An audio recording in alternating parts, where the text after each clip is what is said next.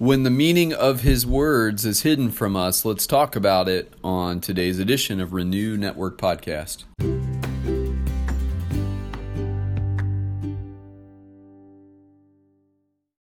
Good Friday morning, my friends. Today we are back in Luke chapter 18, today verses 31 through 34. In this passage, Jesus is having a private conversation with his 12 disciples.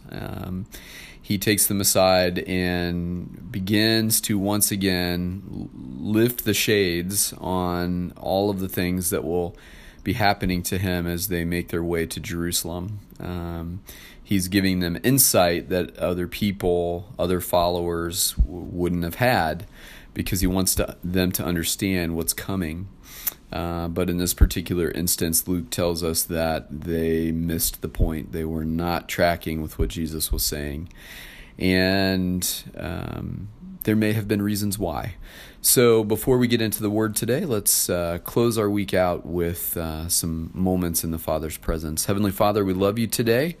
We thank you, Lord, for your faithfulness, seeing us through another week. And as we arrive at Friday, Lord, some of us are breathing a sigh of relief. The week is over. We're now out of the holiday season, and we're moving on back into regular time and back to the daily grind. And so, Lord, it can become ever so exhausting when we're just grinding away, doing what we do. And we pray and ask that this weekend you would bring refreshment, that we truly would have a window of recreation this weekend as we rest in you, and as we go about doing the things that we do to take care of our homes and to spend time with people that we care about. We pray that those times would be enriching and that we would feel your hand right there with us every step of the way.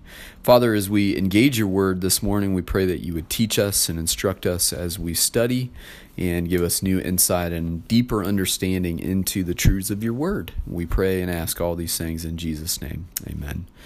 All right, this is Luke 18, verses 31 through 34. Jesus took the 12 aside and told them, "We are going up to Jerusalem, and everything that is written by the prophets about the Son of Man will be fulfilled. He will be delivered over to the Gentiles.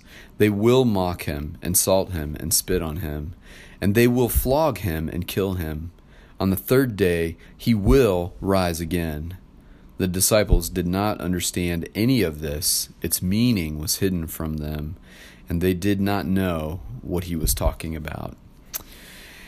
It's pretty clear as you make your way through the gospel account of Jesus' earthly life and ministry, whether it's in Matthew, Mark, Luke, or John, that the disciples had a primary misunderstanding of the calling and of the impact that Messiah's arrival would have. At some point in the Gospels, we see Peter make his declaration when Jesus says, "Who do people say that I am?" Some say a prophet or a teacher or whatever. "Who do you say I am?" And Peter makes his classic declaration, "You are the Christ, the Son of the living God." He could only know that if the Holy Spirit was informing him and his spirit to know that truth, that you are the Christ, you're the Messiah, you're the awaited one. We have been waiting for your arrival.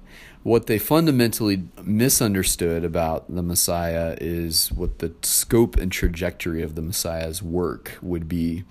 Israel presumed that the Messiah would be not just a spiritual Messiah, but a political Messiah as well. They anticipated that he would take charge, that he would put Israel back on the map as a national entity of power, a nation to be reckoned with, a nation to be scared of, a nation that was considered a power broker in the world.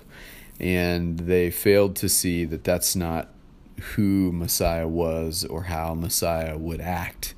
And Jesus is, in this passage, giving them insight into the very things that will take place as they make their way to Jerusalem. He is foreshadowing for them the events of his crucifixion and resurrection. And he talks about the brutality of the treatment he'll receive once he's arrested and once the religious power brokers decide that it's time for him to die. And so what does he say here? He says, we're going to go up to Jerusalem, and everything that's written by the prophets in the Old Testament about the Son of Man will be fulfilled. The prophets saw that Messiah would suffer. They saw that Messiah would be brutally treated on the basis of the claims made against him, that he would be mocked and insulted and spit on and flogged and killed. And Jesus foreshadows his ultimate resurrection when he says on the third day he will rise again. So in this small span of 3-4 verses, Jesus encapsulates the whole gospel message, that he would die a brutal death and rise victorious on the third day. And Luke tells us that the disciples did not understand any of this. Luke doesn't say they didn't understand parts of this. They were confused by parts of the things that Jesus said. They didn't understand any of this because it did not jive with who they anticipated Messiah to be. They were looking for a conquering political and military leader, not a suffering servant who would die a brutal death and rise again victoriously on the third day. So they didn't understand any of what Jesus was saying. This is not who they anticipated Messiah to be. This is not what they were looking for. And Luke goes on to say the meaning of Jesus' words was hidden from them, and they did not know what he was talking about. So it's interesting that Peter, inspired and empowered by the Holy Spirit, could make this powerful declaration about Jesus, you are the Christ, the Son of the living God, earlier in the gospel, and fail to see Jesus for who he really was, and to fail to see Messiah for who Messiah would be. And so as Jesus is sharing this, they have no notion that he's talking about himself. No notion that these are the things that would happen to him. Now, we can ask ourselves why. We can say, is it only because of their their wrongly directed expectations for the Messiah's life and ministry? Or could we say, too, that it just was not the right time, spiritually speaking, for them to fully understand? And I'm inclined to look at the second answer, that it really just was not time for the disciples to fully understand that the Messiah would die and be raised to new life at the resurrection.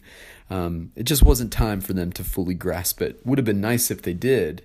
But even the things that happened to them around the time of Jesus' death confirm the teachings of Scripture. And so everything in God's economy works together for his plan, and works together ultimately for where God is taking things.